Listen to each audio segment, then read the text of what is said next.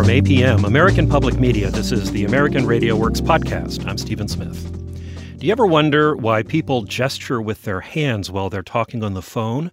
Or why good posture makes you feel more confident than slouching?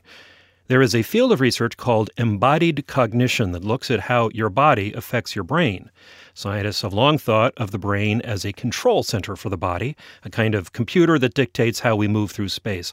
But what if how we walk and gesture, as well as how we exercise and even how we type on a keyboard, actually changes the way we think?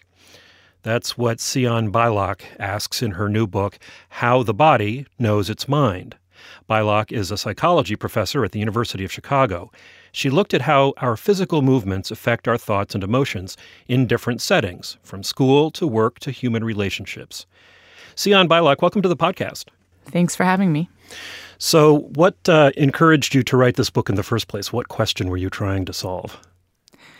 I'm really interested in how we can think and perform at our best, and we often focus on what happens above the neck, what's happening in the head. But I started reading and in my own research, finding that what we did with our body, our surroundings, our environment, actually had an input on how we thought. Your work is part of something that you identify as the new science of embodied cognition. Can you explain that for us? This idea is that our thinking is based in the systems we use to act in the world, that when we think, it's not just what happens inside the head in the cortex, but we essentially, in a way, think across our body and our surrounding. So, for instance, when I talk, I gesture, and the gestures I produce actually give you information about what I'm thinking, how I'm feeling, and they also serve for me as a tool. People, when they gesture, actually can index information on their fingers. It almost serves as an external memory load. So when, for example, someone's giving a speech or having to solve a difficult math problem and they're not allowed to gesture, their performance actually suffers because they don't have their hands to use as a way to hold information in the moment to help them perform. One of the things that researchers have been talking about over the last 10, 20 years is how experts go about developing their expertise and their ability to recognize patterns more quickly than other people because they have had so much experience, so much, so many repeated times seeing these patterns. And you describe sort of a similar thing that goes on physically with people who become experts at certain kinds of sports or other activities. Yeah, I'm very interested in what happens inside the brains of elite athletes, not only when they're performing, but when they're actually just watching other people perform, other athletes perform. And one idea is that the weekend warrior, the high school football player who now watches on Saturday, might understand that game differently because as he's watching, he's actually playing out some of the moves in his own head, almost as if he's performing them himself. So he can anticipate upcoming moves in a way that a novice, someone who didn't play, might not. And so we've done studies where we've actually brought professional hockey players into our laboratory. We've put them in a functional MRI machine, often talked about as a brain scanner, and we actually peek under the hood, so to speak, as hockey players are hearing or watching about other people play hockey. And one of the really neat things that we've found is that when professional hockey players just hear about another hockey game, they hear almost a broadcast of a hockey game, they activate motor areas of the brain that they would use to act. And we think this allows them to better understand what's going on. They can put themselves in the shoes of the player, the skates of the player, so to speak, and actually predict what's going to happen before it does. It's easier to follow. They comprehend it better. And this is something that novices who haven't played hockey don't do. And these are the same neural networks that are implicated in other kinds of expertise, in cognitive expertise? What we find for these expert hockey players is they actually activate motor areas of the brain. So an area called dorsal premotor cortex, which we know is really important for planning movement. These are the same types of motor networks that are activated when they themselves would execute the movement. And the idea is that once you have that physical expertise, then understanding what other people are doing becomes easier in a sense because you can actually play out these movements, so to speak, as if you were performing them yourself. But how is this movement expertise, if at all, connected to, or what does it help us understand about other kinds of expertise, of non-physical expertise, if you will. Well, I will say that most things we do involve physicality. I think we don't realize it. But for example, reading involves physicality. There's studies showing, and studies I talk about in the book, showing that when kids learn to print letters, they're better able to recognize letters. Printing versus just learning how to recognize letters visually, the printing actually wins out in predicting kids' ability to learn to read. So even things that might seem very cerebral or cognitive in nature have a link to our motor system. And I think this is true in all sorts of fields of expertise, where you could think about the motor components that might go in to making someone good at what they do and asking questions about whether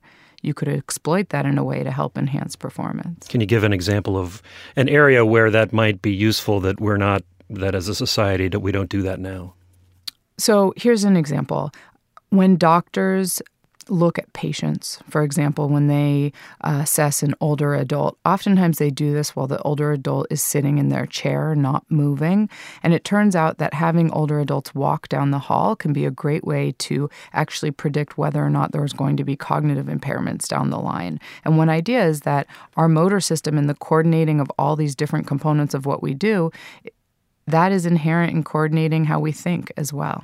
You say that the research is making it really clear that physical activity is good for brain activity, which there are going to be plenty of people out there who are going to say that seems kind of obvious. If you're fit and you're healthy, all of your systems are going to be better.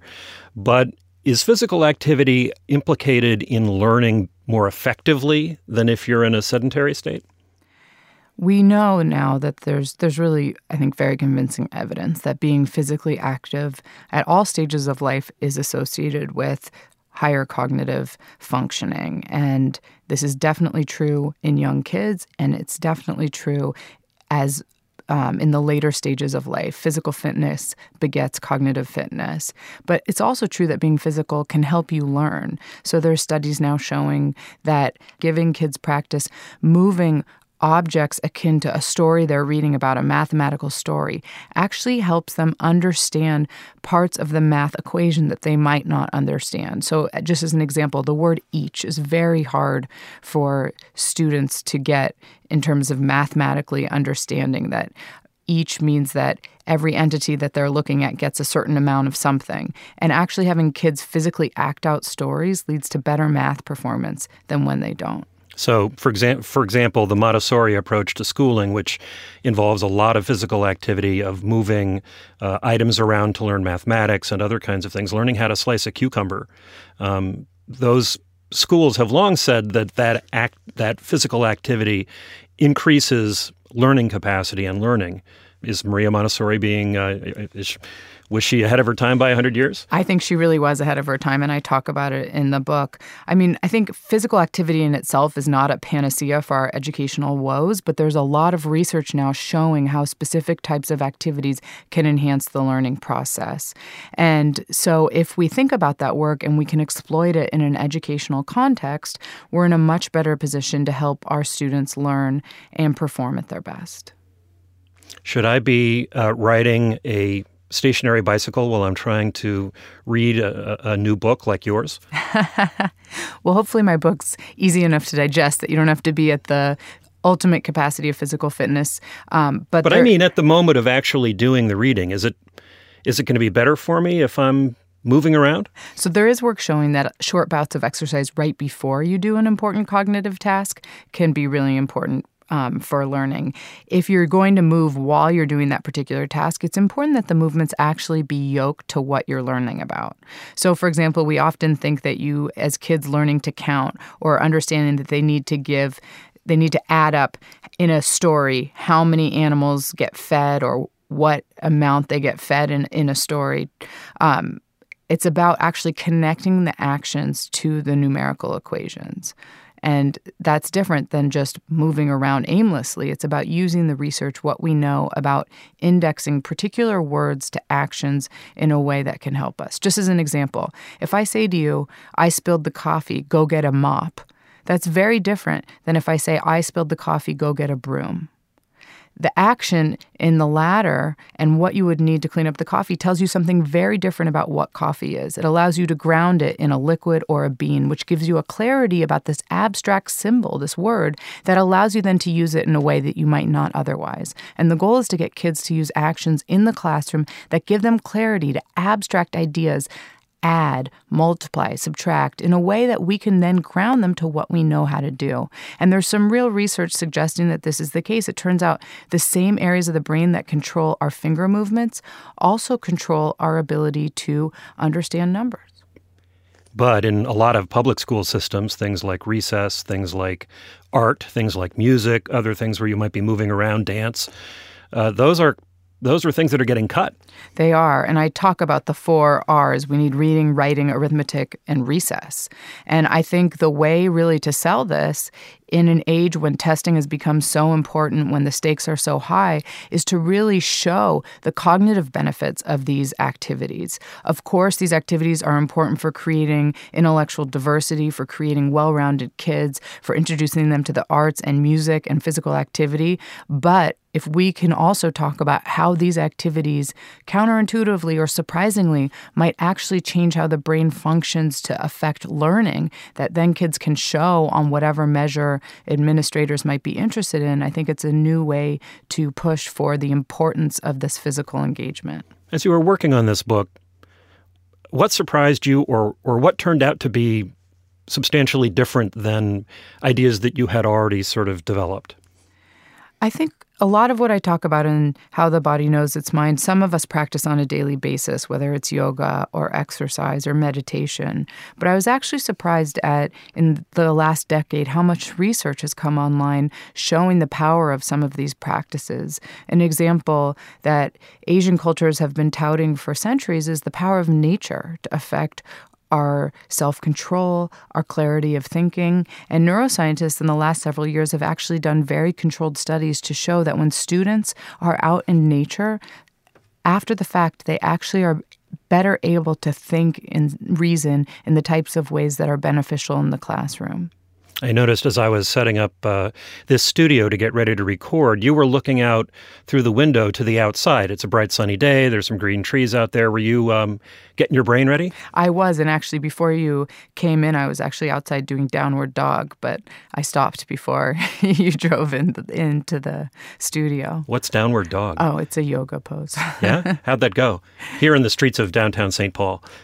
I was on the sidewalk. I wasn't in the middle of the street, but it felt really great after a plane flight. Thank you so much. Thanks for having me. Sion Beilock is a psychology professor at the University of Chicago. She's the author of How the Body Knows Its Mind. I interviewed Beilock for the podcast a few years ago about her book, Choke, What the Secrets of the Brain Reveal About Getting It Right When You Have to. You can find a link to that interview at our website, AmericanRadioWorks.org. While you're there, find more podcasts about issues in higher education and K-12 education, and browse the archive of more than 100 documentary projects. You can also let us know what you think of our coverage. That's AmericanRadioWorks.org. We are on Facebook at American.RadioWorks and on Twitter at AMRadioWorks. Support for American Radio Works comes from Lumina Foundation, the William and Flora Hewlett Foundation, the Spencer Foundation, and the Corporation for Public Broadcasting. I'm Stephen Smith. Thanks for listening. This is APM, American Public Media.